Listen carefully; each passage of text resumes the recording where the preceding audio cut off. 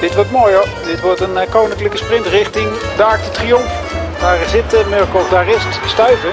En in zijn wiel zit Mads Pedersen. Ja, dit zijn de prachtige beelden. Viviani zit ook goed. En Teuns die de boel nog een keer in gang trekt. Daar komt het groen en Sagan in zijn wiel. Dit is Kop over Kop vanuit de Tour de France. Met Sander Valentijn, Jan Hermsen, Jeroen van Bellegem en Bobby Traxel. Ja, welkom terug bij een nieuwe aflevering van Kop over Kop.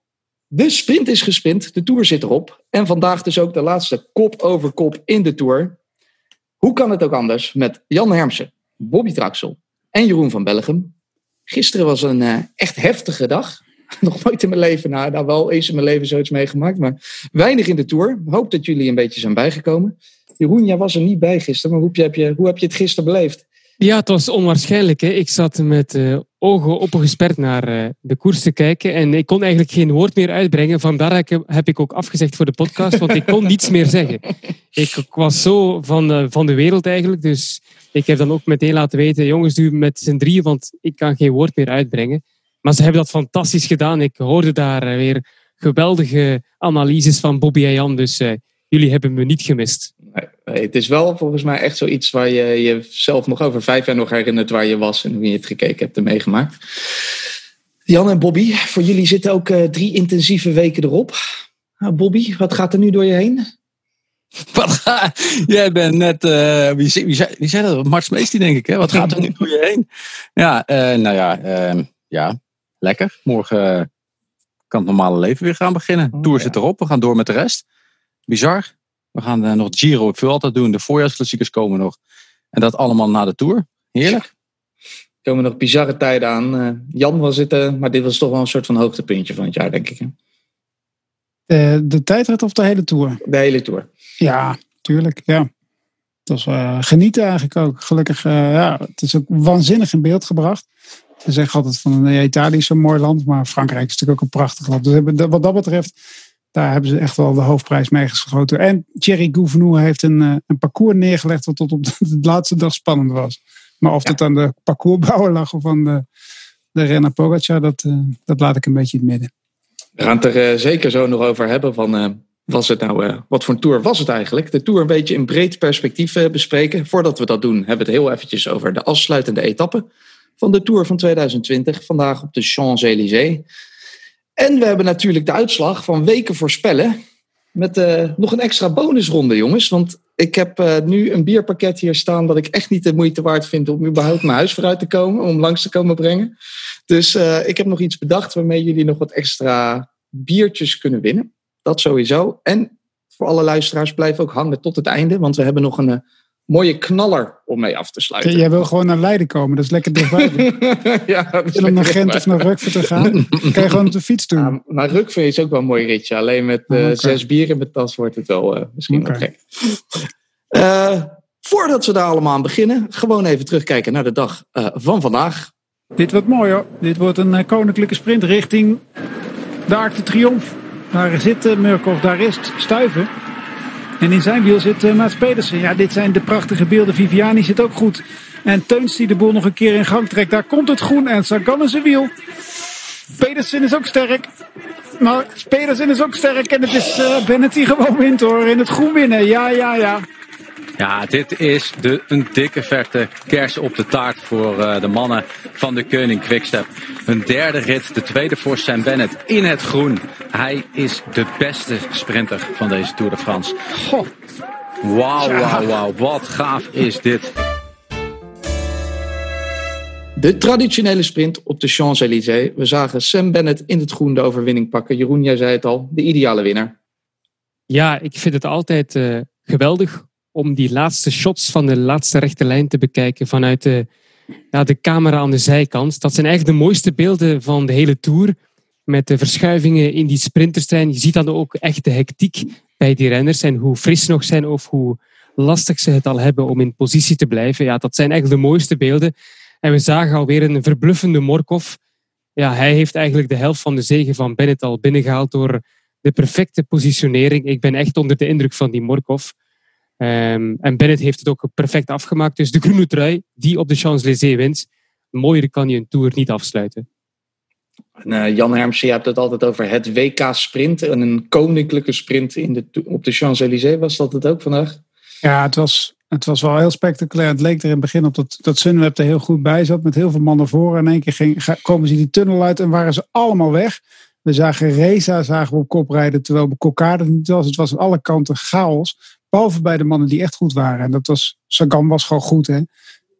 Caleb Ewan was ook niet goed. Kwam ook niet goed naar voren, inderdaad. Maar de mannen van de Koning Quickstep hebben gewoon het beste team op dit moment. Dat hebben ze ook kunnen perfectioneren in die tussensprints, ook waarin ze dat heel goed deden. Maar Morkov is inderdaad, die kan wel de bier is duur in Denemarken. Dus kan die vanavond wel zeker wel een paar nemen.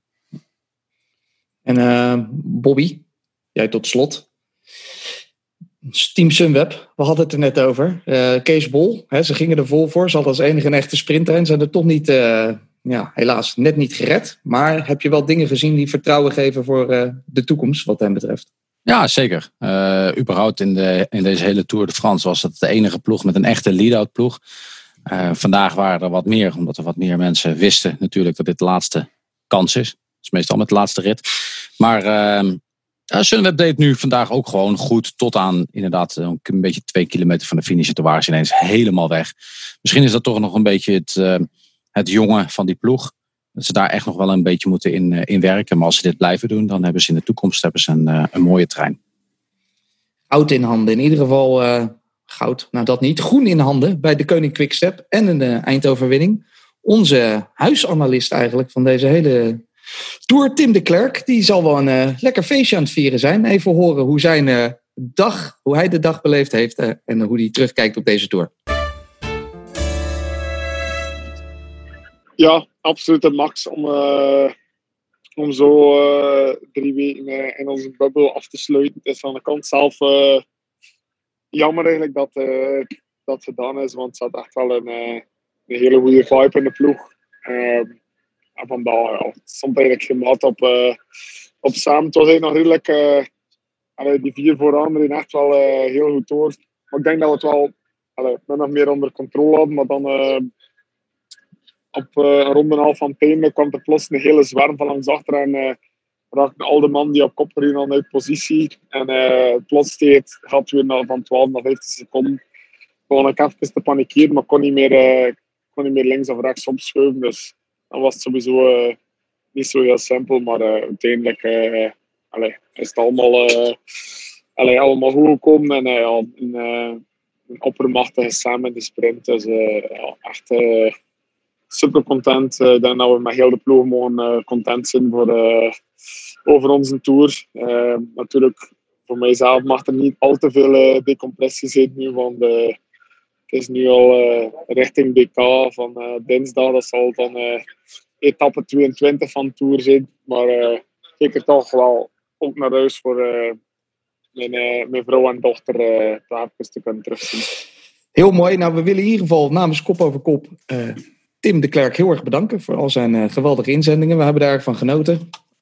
Wie weet dat we in een komende grote ronde weer van Tim's kunnen genieten of van een andere grote renner. Gaan we het over de Tour in het algemeen hebben? Ja, eerst maar even over de winnaar. Pogačar won gisteren in de meest bizarre tijdrit die we misschien ooit wel gezien hebben. Maar Jeroen, ik vroeg me nou af, is Poga over, als we nou die hele 3 weken in ogenschouw nemen, is Pogačar dan ook echt de allerbeste geweest? Als hij na 3 weken op 1 staat in een grote ronde, ben je de beste geweest. Dat is eigenlijk altijd zo, hè? Dus ja, hij is de beste geweest, want hij heeft ook met de stress het beste kunnen omgaan in de laatste tijdrit. Dan verdien je het om in het geel te staan. Het is een prachtige winnaar, ja zeker. En we hadden het natuurlijk gisteren veel over Roglic gehad, die aan het einde toch niet helemaal... het zag gewoon niet goed uit gisteren. Jan, zijn we er nou meer achter wat er aan de hand was? Of was het gewoon echt een totale off-day? Nee, ja, net niet goed genoeg. Terwijl hij zeker geen slechte tijdrit reed natuurlijk. Ja, ik denk dat hij op een gegeven moment de laatste kilometers ook vanuit de auto eigenlijk geen informatie meer heeft gekregen. En dan zie je ook, dan komt die ontspanning en de focus valt gewoon helemaal weg. Die je wel in andere etappen zag. Ja, hij zag er bleek uit. Hij zag er eigenlijk een kilometer van tevoren uit zoals Pogačar na 5 minuten eruit zag eigenlijk ook. Helemaal weggetrokken inderdaad. Toen had hij te lang opgegeven. Dat zag je ook. Dus dat is niet echt een heel reëel beeld eigenlijk ook. Ik bedoel, als het langer spannend was geweest, had hij misschien nog wel wat minder tijd verloren. Maar op een gegeven moment weet hij ook dat alles weggaat. En dan gaat je kop, dan ga je op hol slaan. En dat wil je zeker op dat laatste stukje niet doen. Want was natuurlijk gewoon dramatisch ook. Ja, ik vind het wel goed, Jan, dat je nu bijstelt van het is geen slechte tijdrit van Roglic. Ik hoorde jullie gisteren in de podcast vertellen over een echte slechte tijdrit. Ik hoor Sander ook zeggen, totale off-day. Ja, hij is 5e geworden. Na 3 weken zich volledig uit de naad hebben gereden. En hij zat binnen 30 seconden van Dumoulin en Van Aert, die we dan ophemelen na die tijdrit. Ja, dat denk ik, dat is geen slechte tijdrit. Hè. Het was gewoon Pogačar die een wereldse prestatie heeft geleverd. Hij was meer dan een minuut rapper dan Dumoulin en de rest. Maar voor dan heb je gewoon een goede tijdrit. Een degelijke tijdrit gereden. Voor zijn doen heeft hij een niet zo goede tijdrit gereden. Want hij zou normaal natuurlijk wel echt hij had wel sneller kunnen rijden. Maar nu ik er een dag later over wat minder emotie erbij heb, denk ik wel dat hij daar in die laatste 2 kilometer misschien 40 seconden verloren heeft door de totale dan laat je het gewoon lopen. Dan weet je het niet meer. Dan fiets je eens wat oneindig inderdaad. Dan is de tijdrit al. Hij was al gefinished op 2 kilometer voor het einde. Toen was het al voorbij. En dan moet je nog even. Ja, dan kan je beter niet de Planche de Belleville oprijden. Daar staat niet echt een plek voor. Nee. Ja, ik vind gewoon dat hij gewoon geen goede tijdrit heeft gereden. Kijk, als je de Tour de France wil winnen, moet je elke dag, en vooral de dagen op de tijdritten waar het individueel op aankomt en niet op je ploeg, moet je de beste zijn. Dat was hij niet. Laten we eerlijk zijn, Jeroen. Als wij met elkaar hadden besproken, en dat hebben we gedaan de dag voor de tijdrit, gaven we Pogačar niet de kans dat hij ging winnen. Nee, 0 kans. En waar baseren we dat dan op? Dat hij dan heeft Roglic gewoon geen goede tijdrit gereden. Als je alle statistieken kijkt naar het verleden van de tijdritten die Roglic heeft gereden, heeft hij nu geen tijdrit gereden in wat in zijn vermogen ligt. En heeft hij gewoon een mindere dag gehad. Hè. Inderdaad, ik ben nog nooit 50 geworden in een tijdrit. Dat staan in de Tour de France 5e geworden in een tijdrit. En zeker een klimtijdrit. Hartstikke goed. Maar in de normen van Roglic was het geen goede tijdrit. Ja, je mag je niet te veel vergelijken, vind ik, met Pogačar. Die moet je echt er los van stellen. Nee, precies. Maar ik denk dat een goede Roglic, zoals we die hebben gezien in Delain en in het aanloop van Dauphiné, dat hij sneller was geweest dan Tom Dumoulin. Hij is de hele Tour de France beter dan Tom Dumoulin. En hij is bergop beter dan Wout van Aert. En dat laat hij niet zien. En daardoor heeft hij gewoon geen goede tijd gegeven. En de Vuelta verplette hij vorig jaar ook iedereen natuurlijk. Hè? Tuurlijk. Dus is hij natuurlijk gewoon zou het een hele goede tijd. Maar ik denk dat er ergens is er iets in de communicatie gewoon. Denk ik toch dat hij ergens heeft. Volgens mij is dat al voor die planche heeft hij al ergens een klap gekregen van dit gaat weglopen. Voor de tijdrit. En want je ziet hem ook dat verzetje draaien ook. Ik bedoel, hij heeft zoveel kracht. Dat moet hij toch gewoon heel anders aan kunnen pakken. Ik wil ook niet zeggen, Bobby, dat hij een goede tijdrit heeft gereden. Hè? Ik zeg gewoon dat een slechte tijdrit, een off-day, dat vind ik overdreven. Een off-day is dat je echt niet in de top 10 voorkomt, dat je echt volledig erdoor zakt. Hij is er niet doorgezakt. Hij verliest 30 seconden op Dumoulin. Jeroen, je moet onze podcast van 4 dagen geleden terugzeggen. Ja. Toen heb ik gezegd, als jij een off-day hebt, verlies je makkelijk 40 seconden. Waarop jij zegt van, ja, maar dat gebeurt niet. Dat dacht ik inderdaad niet. Nee. Ja, nee, precies. En nou spreek je over, hij verliest 2 minuten en nou is het geen off-day. Ja, maar ik zeg, je mag niet vergelijken met Pogačar, want die is gewoon veel te goed. Nee, maar als je Pogačar weghaalt, als je Pogačar weghaalt, verlies je nog steeds 40 seconden. Hij moet eigenlijk... op Dumoulin. Hij had die tijdrit zonder Pogačar moeten winnen. Ja. Dat vind ik ook, maar niet met een gigantische voorsprong op Dumoulin nog. Nee, hij had toen nog verloren, hè, als hij een goede tijd had gereden. Dat bedoel ik, ja. Maar voilà. ik denk gewoon dat een goede Pogačar een goede Roglic rijdt minstens dezelfde tijd als Tom Dumoulin en Richie Porte. Daar ben ik mee eens. En dan is mooi. Het, ja. Dus gelukkig. En, had het nou gelijk gezegd. jongen, zitten we hier ik wou gewoon een beetje... Toch nog een beetje discussie zo. Slecht vond ik en heel, ik vind het ook een meer dan Ja, terechte nuance, Jeroen. Wat jij ook al eerder gezegd hebt, al veel eerder in deze podcast, was volgens mij was dat de 8e etappe, waarin Pogačar toch 40 seconden een soort van cadeau kreeg. Toen vroeg jij je al af, is dat nou handig? In retrospectief is het allemaal makkelijk zeggen, maar hebben ze daar misschien toch een foutje gemaakt? Ik zei toen dat hij dat gekregen heeft. Ik ben nu eigenlijk van de indruk dat hij dat niet gekregen heeft, maar genomen heeft. ik heb het gevoel dat ze daar ook niet konden volgen. Want de tempo was gigantisch hooggelegd door Van Aert. En nadien versnelde Pogacar. Ik denk dat niemand kon volgen. Dus hij heeft die 40 seconden vooral door zijn eigen kracht gewonnen. En het kon misschien nog wat minder zijn als ze daar echt samen hadden gewerkt achter hem. Maar hij was gewoon op die dag ook de betere. Ja. Uiteindelijk zijn de druiven wel heel zuur voor team Jumbo-Visma. Dat natuurlijk eigenlijk de hele Tour, laten we gewoon zeggen, alles goed deed. Bijna geen fout gemaakt. Of Jan Hermsen, valt hen toch wat te verwijten. Nou ja, ben ik niet degene die daar wat over van moet zeggen eigenlijk ook, vind ik. Nou ja, ik bedoel, kijk, ik denk het enige wat je, en dat kan je ze niet eens verwijten, is dat op het moment dat ze weten dat hij niet meer kan winnen, dan moet je toch positief blijven. En dan moet je misschien heel naïef zeggen of blijven. Ik weet natuurlijk niet wat er in die auto gebeurt, maar ik denk als je zo gefocust bent op winst, en dat, je zag het ook, hè. Er was een camera bij Marijn Zeeman, die ging hem de hele dag volgen. Iedereen was al, de tompoezen waren al besteld, alles. Niemand had het idee dat het daar fout zou kunnen gaan. En als je dan ziet dat het fout gaat, en er zitten 3 man in de auto, die zitten instructies te geven aan de man waarvan ze zien, die gaat het niet redden, dan kan je hem niet meer op een positieve manier begeleiden. Dat kan niet. Dus daar heeft hij denk ik ook nog wel echt een extra tikje gekregen. Inderdaad. Niet dat hij dan wel de Tour had gewonnen hoor. Maar er was misschien het verschil iets minder geweest. Maar dat is natuurlijk een leerproces. En ik bedoel, iedereen zou die fout gemaakt hebben. En bij Pogacar hoeft ze alleen maar te zeggen gaan. Die hoeft alleen eens het housemuziekje op te zetten om die klapper op te vangen. Ja. Maar dat merk je wel. Je merkt het wel als iemand jou belt en die hangt aan de telefoon en zegt, ik voel me niet zo lekker. Ja, weet je, dan voel je jezelf ook al niet zo lekker. En als de sfeer niet goed is, en dat moet die jongen meegemaakt hebben, dat kan bijna niet anders. Ja, ik denk ook niet dat je na 3 weken Tour kunt zeggen dat Jumbo-Visma grote fouten heeft gemaakt. Nee. Ze hebben het eigenlijk quasi exact gedaan hoe ze het zouden moeten doen voor 1 kopman. Maar de vraag is, hadden ze dat niet moeten vermijden? De status van 1 kopman hebben. Ja, dat is misschien de enige fout die ze gemaakt hebben. Tuurlijk. Door Dumoulin te snel op te soeperen als kind. Dat vind ik misschien de enigste fout die ze hebben gemaakt. Ja. Weet je, Jan, je begint je verhaal met van ik ben niet de persoon om er wat over te zeggen. Weet je, dat is het makkelijkste wat er is. Achteraf lekker lullen, joh. En dat moeten we dan ook gewoon doen. Maar ik ben het helemaal eens met Jeroen. Ja, maar wie hadden ze? Dumoulin was toch ook niet goed genoeg om als kopman te gaan? Jawel. Ja? Dacht je dat? De tactiek van Jumbo was. Heb je het interview vandaag? Heb je het interview met? Ja, maar de tactiek van Jumbo was altijd om met 3 mannen voor het klassement te gaan. Om daar in de laatste week nog meerdere pijlers te hebben om daarop te spelen. Waarvan er nog eentje weg zou vallen. Nou, dat gebeurde al voor de Tour. En ze hebben veel te snel. En daar hebben we het ook in de podcast over gehad. Het ging om vertrouwen. En dat komt er vandaag uit. Bij Dumoulin ook. Hij heeft ook gedacht over stoppen. En gewoon dat het vertrouwen weg was. Misschien eventjes zelfs plezier weg was. En daardoor is hij er tussenuit gevallen.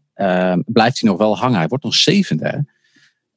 Ik denk dat dat de enige grote fout is die ze hebben gemaakt. Buiten, je zou zeggen van ze hadden in de eerste week veel meer tijd moeten pakken. Roglic had moeten gaan aanvallen. Maar ik ben ervan overtuigd mijn overtuiging is dat hetzelfde als wat Jeroen zegt, is dat Pogacar gewoon de beste was. Daar hebben we na de eerste week, de eerste weekend in de Pyreneeën hebben we het al over gehad, dat hij de beste was in de Pyreneeën. Roglic was gewoon niet goed genoeg om de Tour te winnen. Maar goed, het lukt dus wel. In andere jaren lukt het wel om bijvoorbeeld een team als het team van Aru heeft uiteindelijk wel Dumoulin op de laatste dag Vuelta uit het rood gereden. Ze hebben wel Kruiswijk zo onder druk gezet dat hij de Giro kan verliezen. Waarom is dat niet bij Pogacar gedaan? We hebben het over een jongen van 21 die een ploeg had van niks. Onderschat geen stress, hè? Onderschat zelf geen stress. Die coureur zelf heeft ook geen stress. Onderschatting. Nee, maar ze hebben het volledig onderschat. Ze hebben die route van die etappe daar, etappe 19 naar de Vogezen toe eigenlijk, heb je best wel een lange busreis. Ik zeg niet dat ze een feestje gevierd hebben. Ja, maar natuurlijk. Maar hij was wel binnen. Hij was al lang binnen inderdaad. Dat arrogante klapje van Roglic op de rug, de Plateau de Glières. Terwijl die daar, weet je, dan moet je nog de afdaling rijden. Dan kan nog van alles gebeuren. Het was echt zo van, vriend, tijd komt nog wel. Maar wij zeiden het zelf ook, hè, dat het voorbij was. Dus, tuurlijk. Ik snap dan ook wel dat zij verwachten. Kijk dat we dat dachten. Ja. En ik vroeg me nog wel iets anders af ook. We zagen natuurlijk wel team Jumbo-Visma extreem dominant dit jaar. Eigenlijk misschien was het dominant als Sky. Misschien in hun beste jaren. We hebben Erover zelfs. Ja, nou, hebben we een wisseling van de wacht gezien dit jaar wat dat betreft? Denken jullie dat we de komende jaren dit team Jumbo-Visma weer altijd zo gaan zien domineren? Dat is natuurlijk een beetje moeilijk te zeggen. Maar een wisseling van de wacht dat team Jumbo-Visma nu echt het Sky-plekje heeft ingenomen? Ja, ik denk dat ze dit jaar de unieke kans hadden om de Tour te winnen. En die kans is de komende jaren echt een stuk minder hoor. Want Pogacar, Bernal, Evenepoel als die volgend jaar de Tour gaat rijden. Dat zijn jongens die ik dan toch misschien wel al hoger in ga schatten dan Dumoulin. Die eigenlijk, als je dat interview hoort, dan denk je van die heeft de kans eigenlijk al een beetje opgegeven om de Tour te winnen. Die kan straks wereldkampioen worden. Die zegt gewoon, ik weet het allemaal nog niet. Ik weet nog niet hoe ik uit de Tour kom. Ja, dan ga je toch uiteindelijk straks niet meer de Tour mee winnen. Over wie spreek je nu? Over Dumoulin? Over Dumoulin, ja. Ik was echt verbaasd. Ik denk van, hij rijdt een supergoeie tijdrit. Ja, maar ik denk dat gewoon de eerste ontgoocheling is na het mislopen van die Tour als ploeg. Misschien gaat hij daar over een paar dagen anders over denken. Ja, maar dat zegt hij ook. Hè. Misschien, ik moet even kijken hoe de benen voelen. Maar hij moet toch superveel vertrouwen hebben hè, na zo'n tijdrit ook. Hij zit natuurlijk wel een beetje in een soort down. Kijk, als Van Aert had gewonnen, was de sfeer misschien wat positiever geweest. Maar ik bedoel, ik weet niet of ze zo gaan domineren. Dat weet ik echt niet. Wat met Pogacar en die andere 3 die er gaan komen. Ja, zal het echt lastig worden. Pogacar heeft ook aangetoond natuurlijk dat het niet per se nodig is om een heel goed team te hebben en te domineren. Je kan, nee, maar volgend jaar heeft Pogacar wel een team nodig. Dat gaan ze echt niet meer nog eens keer zo gaat dit nooit meer gebeuren. Hoor, hij heeft ook het geluk gehad dat hij nooit het geel heeft gedragen. Hè? Ze hebben nooit de koers in handen moeten nemen. Nee. Dat was het geluk van Pogacar. Ja, kijk, en Ineos, het is gewoon een vreemd jaar. Weet je, de voorbereidingen waren niet zoals het was. Ze hadden de controle gewoon niet. En Ineos is gewoon gewaarschuwd. Hè? Gaan Richie Porte straks weer terug in hun armen sluiten. Daar een man voor hebben die Bernal waarschijnlijk gaat helpen. Of Sivakov misschien wel. Misschien wordt hij wel eerder naar voren geschoven. Maar ze gaan er gewoon nu echt wel versterken. Hè? Dan gaat daar Vlasov, komt er over 2 jaar nog bij. Ja, Ineos is echt wel gewaarschuwd en heeft wel een tikkie gekregen. En daar gaan ze ook wel met hun terug voor wapenen. Jeroen van Bellegem, een van de mannen van deze Tour. Misschien wel de man na Pogacar, maar daar kunnen we ook nog over discussiëren. Is toch zeker ook onze Wout van Aert, maar ook een beetje jouw Wout van Aert. Nou denk ik dat de pers in België hem al genoeg dingen in de schoenen schuift van hij zou dit moeten en dat moeten. Maar hoe denk je dat... wat dit betekent voor zijn toekomst. Hoe die zich heeft gemanifesteerd de afgelopen 3 weken. Ik hoop dat hij niets verandert aan de manier waarop hij nu koerst en de manier waarop hij nu zich voorbereidt op alle wedstrijden die hij kan winnen. Ik vind dit nu perfect. Hij kan klassiekers winnen. Rittenkoersen van 1 week waarschijnlijk ook. Zoals in Parijs-Nice in Treno Adriatico. Dus wat dat betreft is dat geweldig. En hij kan grote rondes rijden in dienst van de kopman. Maar dan wel denk ik wanneer hij iets meer ruimte krijgt om ook zelf te schitteren.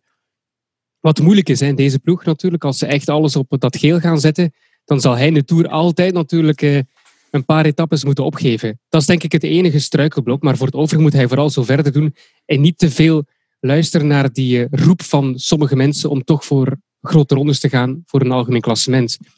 Want ik denk dat hij nu geniet van de koers, hoe hij het nu beleeft. En die eendagskoersen wil vol aangaan als topper, als man die bijna alle koersen kan winnen van World Tour niveau als het gaat over eendagswedstrijden. Dat hij dat vooral zo moet blijven houden en zich niet moet bezighouden met rittenkoersen van 3 weken. Dat hoop ik eigenlijk, ja.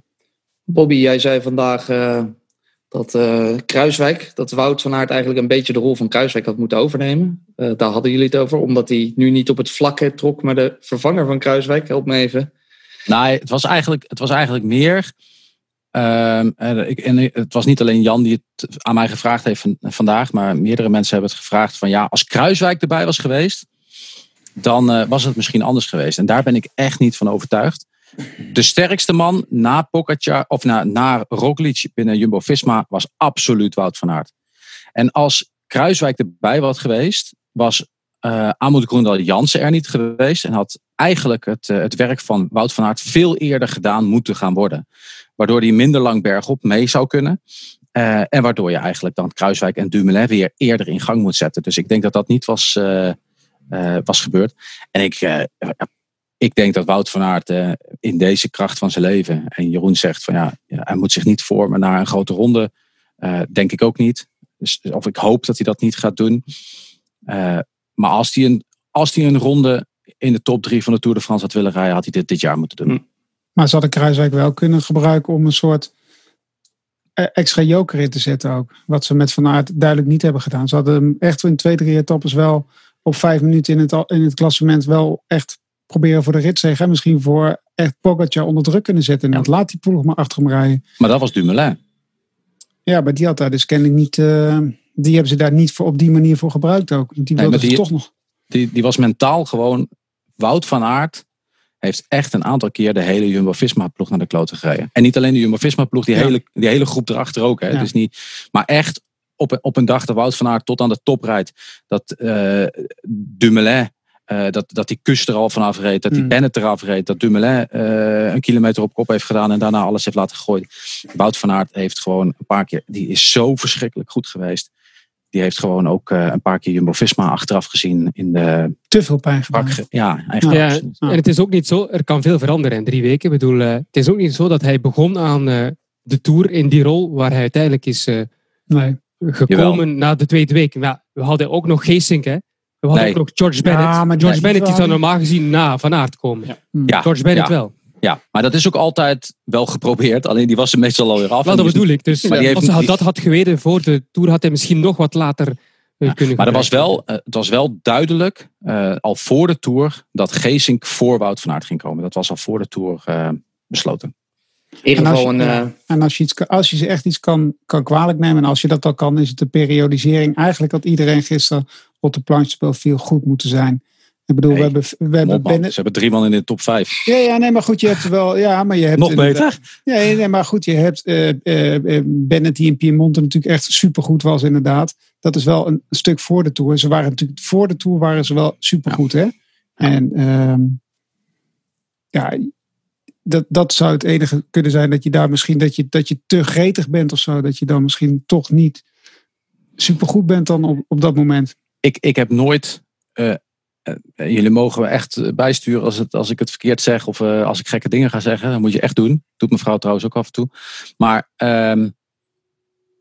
ik heb nooit een Roglic gezien zoals in Tour de Lens. Nee, natuurlijk nooit. Nee. Ik heb hem ook al nooit zien lossen. Nee. Dus en dat heeft iedereen wel. Iedereen buiten Roglic is bergop gelost. Hè?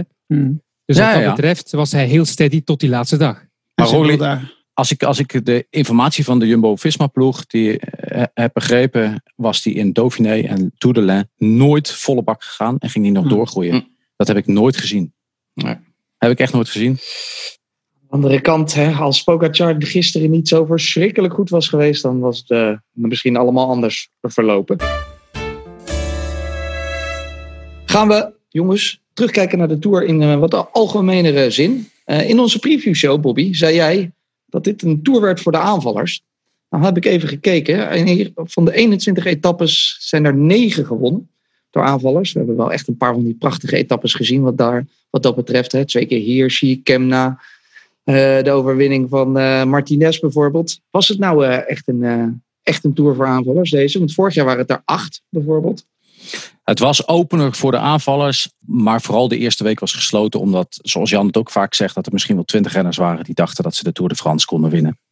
Daar had ik eigenlijk meer van gehoopt. Ook met het COVID-verhaal achter ons, dat de return of investment voor de partners eigenlijk minder goed was dan normaal. In een normaal jaar had ik echt gedacht dat er veel meer gekoerst zou worden. En er waren heel veel ploegen afwachtend. En die hebben dat onderaan de streep ook wel gezien aan het aantal ploegen dat hebben weten te winnen. Ja, ik denk dat het eigenlijk vooral komt door Bora Hansgrohe. Zoals Oliver Naasten zegt. De overgangsetappes waar ik een kans had om te winnen, al dus Naasten, die zijn gewoon in de kiem gesmoord, die kansen, door Bora Hansgrohe. Omdat zij altijd hebben geprobeerd om Sagan naar die mee te krijgen. Om zo punten af te pakken van Bennett. En daardoor lagen er heel wat minder kansen dan we hadden verwacht voor de vluchters. Kan ik me wel in vinden eigenlijk. Ja. Ja, en Jumbo-Visma die altijd veel te hard op kop heeft gereden eigenlijk. Hè, dat ze zichzelf hebben gedaan. Maar ook in de eerste week. Er waren nog steeds kopgroepjes van 2-3 man. Terwijl je daar hoopt eigenlijk 6-7 man in de kopgroep te krijgen. En dan was er misschien wel wat anders gebeurd. En ook nog een beetje meer naar elkaar gekeken. En dan was het gat misschien nog niet zo snel in dichtgereden. Ik weet dat we eigenlijk tot het eerste echte weekend nog een beetje waren van... nou, het komt nog niet helemaal los. Maar vanaf dat weekend in de Pyreneeën is het wel een hele mooie tour geworden. Maar betekent dat deze voorspelling goed was en dat er een biertje bij... Nee, want het is niet helemaal waar geworden. Ook nog iets wat helemaal niet waar is. Jullie dachten allemaal dat Sagan zijn 8e trui zou gaan winnen. Zijn 8e groene trui. Helemaal geen gekke voorspelling trouwens. Uiteindelijk ging die naar Sam Bennett. Eigenlijk de vraag, Jeroen van Bellegem, was Sam nou zo goed of Peter zo slecht? Ja, kijk, weer die uitspraken zo slecht, daar hou ik dus niet van. Hè? Want hij heeft ook iedere sprint wel meegedaan en hij heeft zijn ploeg vaak laten werken, omdat hij dacht van, ik kan het hier in de finale afmaken. Hij heeft geen enkele etappe gewonnen. Vorig jaar won hij tenminste nog 1 rit. Ja, hij was natuurlijk niet zijn gebruikelijke zelf, zoals de afgelopen jaar. Dat hebben we een paar keer gezegd. Maar ik stond wel toch versteld van de laatste week van Bennett, hoor. Sam Bennett die heeft me echt toch wel verrast in die laatste week. Vooral bergop ook. Zag er heel goed uit. En ook in die etappe van vrijdag, waar hij mee zat met de 14 in de vlucht van de finale. Ook daar was hij echt wel goed. Dus ik vind dat we niet te veel mogen zeggen dat Sagan niet goed was. Want dan ga je eigenlijk de prestatie van Bennett oneer aandoen. Dus chapeau wat Sam Bennett heeft gedaan. Absoluut, ja. Ga ik nu wat meer open vragen stellen, Jeroen, voordat ik weer allemaal mensen afmaak dat ze heel slecht waren of de off-day hadden. Volgens mij had ik wel gezegd dat degene die het wit ging winnen ook het geel ging winnen. Want ik zullen zo bij je voorspellingen komen, maar dat is het enige wat eruit kan. Nog even een paar andere vragen. Wie was Jan Hermsen dan voor jou in positieve zin de verrassing van deze Tour? De positieve?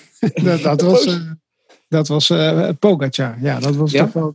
Ja, dat is niet zo heel moeilijk inderdaad. Nee. Ik dacht misschien dat Hirschi wat dat betreft nog wel ook een gooi idee. Nee, dat was heel leuk om te zien inderdaad. En dat is echt fantastisch hoe die gereden heeft inderdaad. Maar Pogacar vind ik echt buiten categorie. Met Hirschi als goede tweede trouwens hoor. Zijn jullie het daar allemaal mee eens? Ja, verrassing natuurlijk. Dat hij de Tour zou winnen had ik niet verwacht. Maar ik ga toch voor Richie Porte als verrassing. Als je hem op het podium had gezet voor de start van de Tour, had ik je toch eens goed uitgelachen. En dat heeft hij toch maar gedaan. In eigenlijk zijn laatste jaar als kopman. Hè? Dus ik vind het geweldig voor Porte. En hij heeft me zeker verrast, ja. En het optreden van Wout van Aert. Die heeft ons elke dag verrast. Ja. Die had 36 etappes kunnen en moeten winnen eigenlijk. Ja. Misschien Bobby Traxel, wat is dan de grootste verrassing van de Tour voor jou? Negatief de grootste verrassing? Ja. Dat is een lastige, jongens. Wie viel je het meest tegen? Wie of wat? Waarschijnlijk Bernal. Ik had verwacht dat Bernal de Tour de France ging winnen. Dus dan valt het tegen. Is dat voor jullie ook de grootste teleurstelling? Ja, ik had veel meer verwacht van Groupama, FDJ en Blok. Met Madouas, met Koen ook, met natuurlijk Gaudu en Pinot. Oké, Pinot gevallen. Maar ik had ook veel meer verwacht. Ja. Maar goed, als je natuurlijk inderdaad kijkt naar iedereen die heeft... iedereen die teleurgesteld heeft, dan is er altijd wel een reden. Hè? Ze hebben altijd gevallen of ze hebben altijd een ziekte. Maar goed, dan kun je behalve Bernal. Ja, die heeft ook toch problemen gekend. Hè? Zeg je mij aan de rug en zo voor de Tour. Dat werd ook als reden gegeven. Ja. Maar je hebt altijd een reden om het niet door het niet presteren natuurlijk. Dus, kijk, weet je, die eerste etappe in de Tour en rondom Nice, die heeft echt wel een dikke stempel gehad op deze Tour de France. Ja. Echt wel een aantal grote mannen en zeker ook als je bijvoorbeeld kijkt naar Lotto Soudal, verliest eigenlijk 3 man in de eerste etappe. 1 man, Stef Kras, uiteindelijk de dag voor de rustdag. Maar die eerste etappe verliezen ze daar. Hetzelfde geldt met Groupama. Die verliezen daar gewoon eigenlijk 3 man voor het klassement. Pinot blijft wel fietsen, maar verliezen daar wel gewoon mannen voor het klassement. Die eerste dag was echt verschrikkelijk voor heel veel mensen in de Tour. Maar ja, het is ook rechtop blijven, hoort ook bij de sport. Ja, het is moeilijk om teleurstellingen aan te wijzen zonder rekening te houden met pech. Dus lastig. Ja, maar ik vind kijk, weet je, Bernal, ja,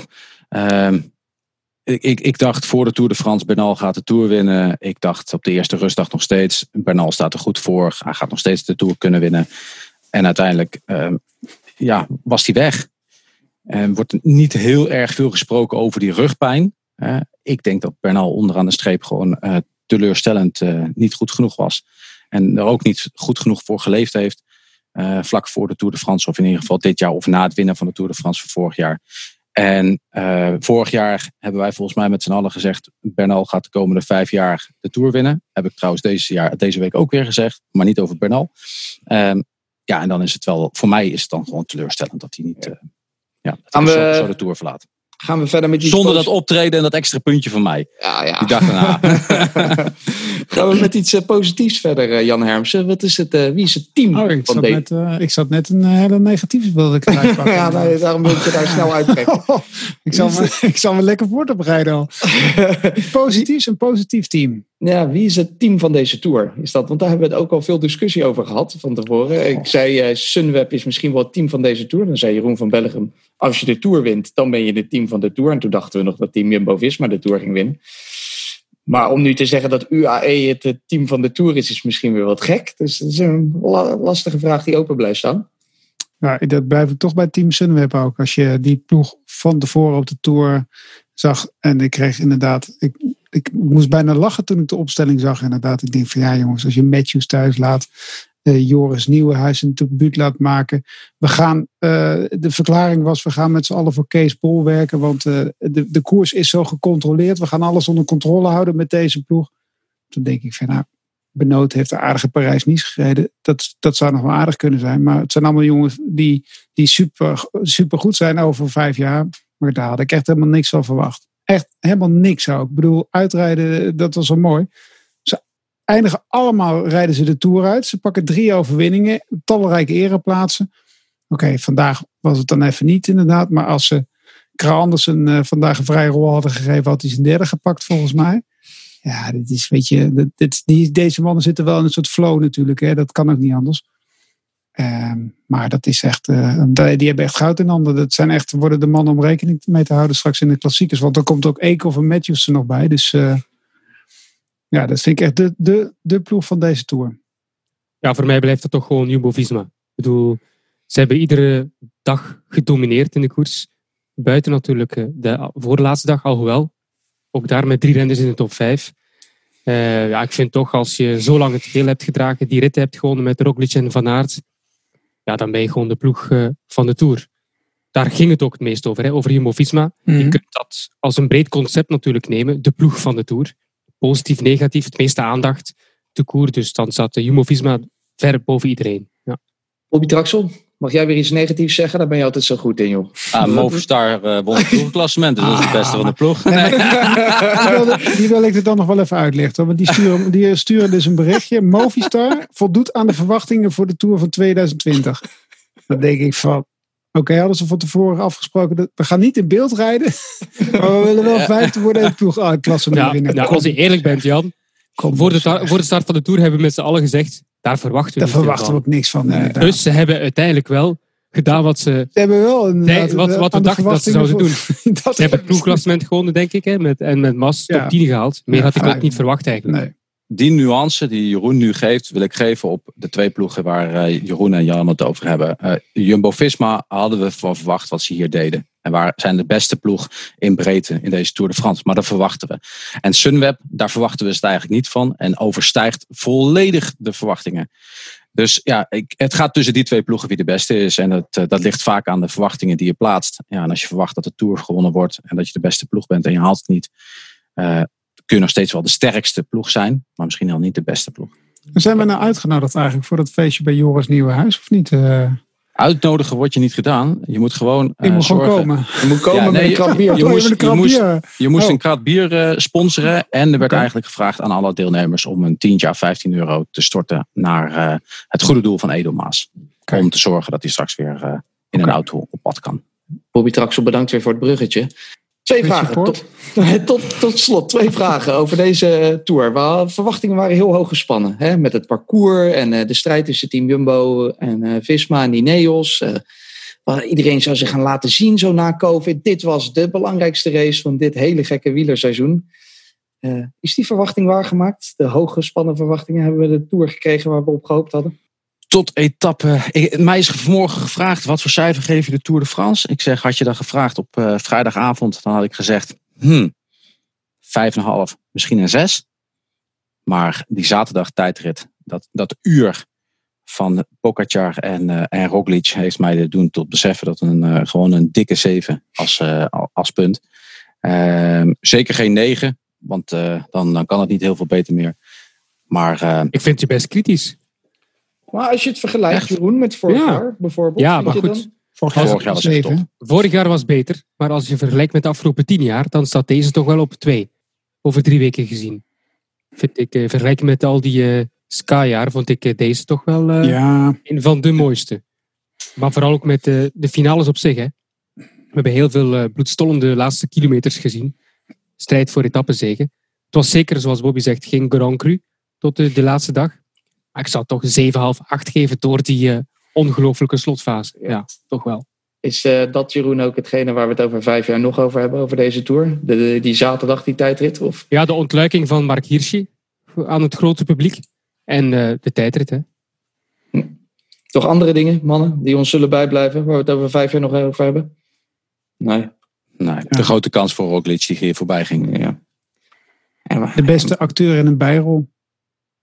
Voor Pogačar, hè? Als knecht van Aru. Ja, dat we even vergeten. Ja, Aru had daar eigenlijk moeten winnen. Gaan we ook voor de laatste keer ons tussensprintje doen. We hadden nog een prijsvraag voor vandaag. Het wiel van de gelukkige renner. Het ging vandaag om Hugo Hofstetter. Wat is hij geworden vandaag, Bobby Traxel? Volgens mij weten we het al. 8e, toch? 8e, dacht ik. Ja, en ik durf het bijna niet te zeggen.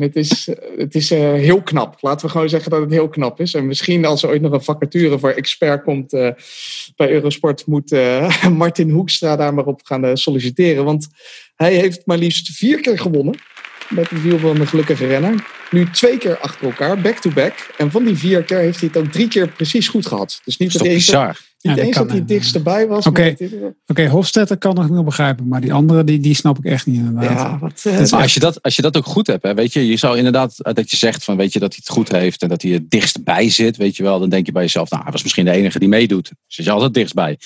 Maar hij zat gewoon echt op de man. Tja. Ik kan nog niet eens de winnaars voorspellen. Dat staan er. Ik weet wie er 84ste wordt, man. Weet hij ook wie er volgend jaar de Tour gaat winnen eigenlijk? Ja. Dat is misschien nog even handig. Ga sowieso, Martin. Misschien kan je ons een keer helpen. Ook voor Unibet of dat soort dingen. Kunnen we precies. Ja, Bobby, jij bent toch onze winnaar van de voorspellingen? Nou. Chapeau, proficiat, hè? Jij had toch Bennett? Ja, dat is het volgende punt wat we moeten afhandelen. De verdiende zegen.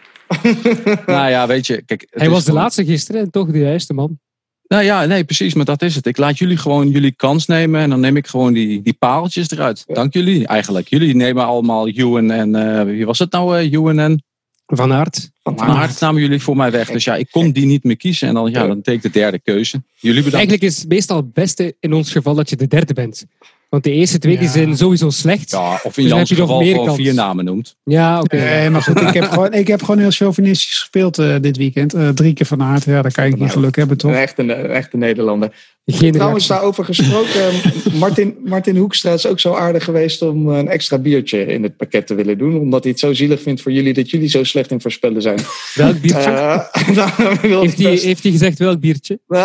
Ik hoop dat het een Budweiser is. Nee. Sander, hij heeft aan mij gevraagd wat voor biertje. En ik zeg, jij bent zo'n goede voorspeller, jij weet vast wel wat ik wil drinken. Dus we zullen zien of hij daar ook een goede smaak in heeft. Maar ik verwacht van wel. Ik wil in ieder geval alle luisteraars en iedereen die mee heeft gedaan aan het wiel van de gelukkige renner bedenken. Want het was heel leuk. Elke dag kregen we heel veel inzendingen. Het was superleuk om te zien. Kunnen we inderdaad nog even hier een rekeningetje vereffenen, jongens. Jullie mochten elke dag een voorspelling doen. De eerste etappe hadden we niet meegepakt. Dat hebben dus 60 voorspellingen gedaan. In totaal zijn daarvan 5 voorspellingen uitgekomen. Dat is 8%, heb ik even berekend. De grote winnaars... Jij telt volledig verkeerd. Het is 5 voorspellingen van die 20 etappes. Want de eerste hebben we niet gedaan, dus 25% goed. De eerste hebben we toch wel gedaan. Toen zei ik dat Kees Bol ging winnen. Nee, ik zei Christophe, maar dat werd blijkbaar niet gehoord. Nee, de allereerste etappe hebben we niet gedaan. In ieder geval, en omdat jullie er nu zo op zitten te hameren, ik wilde er niet over beginnen, hebben we wel in de Tour de France Preview Show, hebben we ook allemaal voorspellingen gedaan over wie het geel zou winnen, wie tweede zou worden, wie het groen zou winnen, de bolletjestrui. Daar is geen enkele voorspelling van uitgekomen. Dat we dat even. Dus het was inderdaad een verrassende Tour. Het witte ook niet. Het wit ook niet. Allemaal Bernal natuurlijk. Maar, nou vond ik het een beetje zielig, zoals ik al zei. Ik heb geen zin om voor 5 biertjes... 7 biertjes zitten in het pakket. Omdat Jeroen ook nog 1 keer iets goed had in de Tirreno. Ja, zo erg was het op een gegeven moment. Tirreno? Dat was Colbrelli. In ieder geval, ik heb besloten dat ik dat bierpakket nog een beetje wil spekken. Want ik ga niet naar Rukv toerijden met 7 biertjes. Dat zouden er 10 kunnen worden. Of misschien zelfs 11. Want ik heb nog iets leuks bedacht.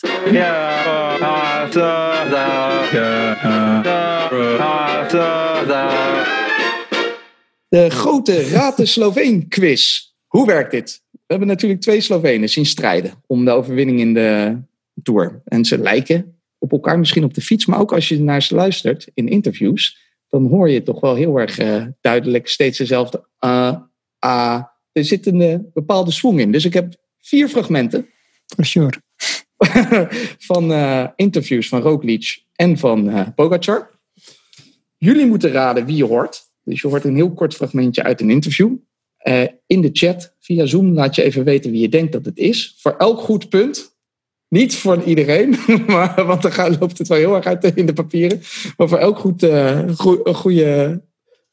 punt, dus goed geraden, gaat er nog een extra biertje.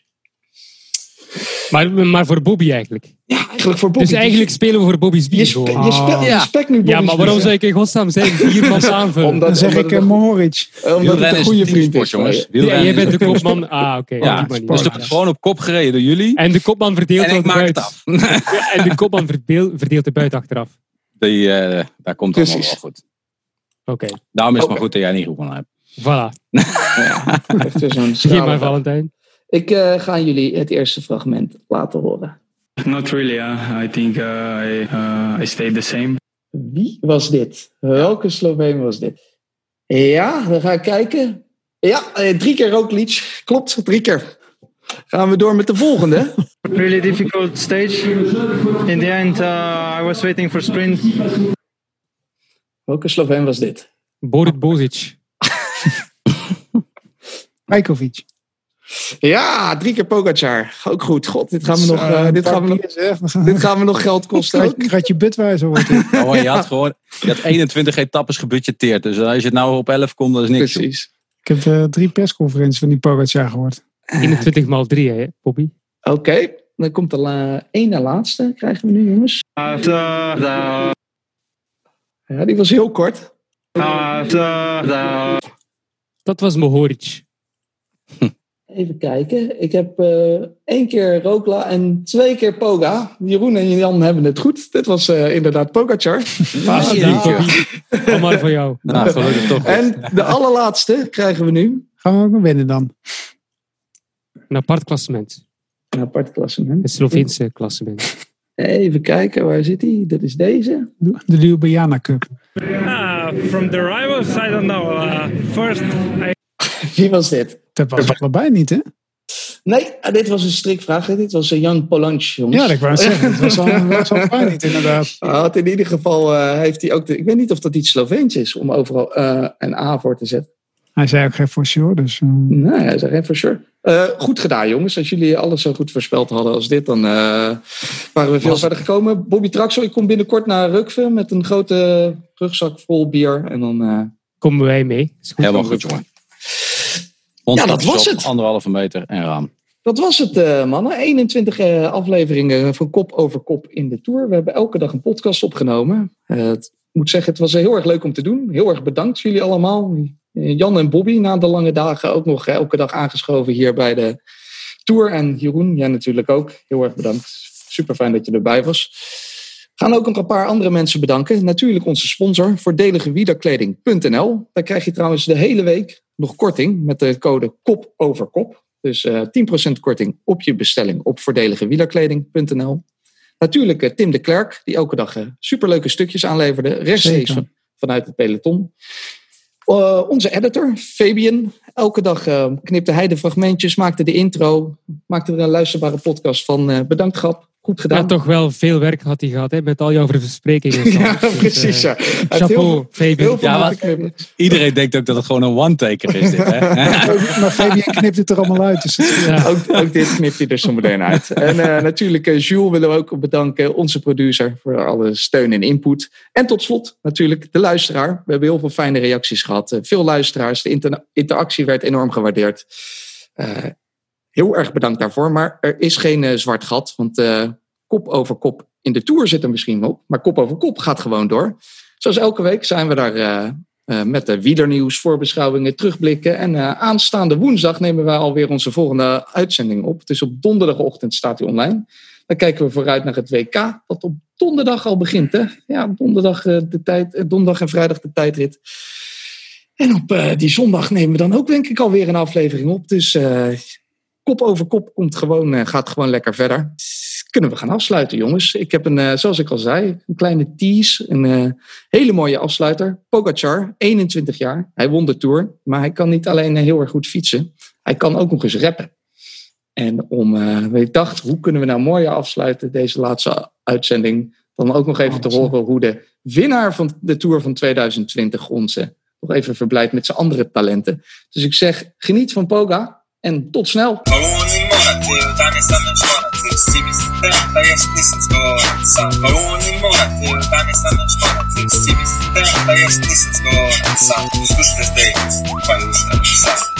zdaj,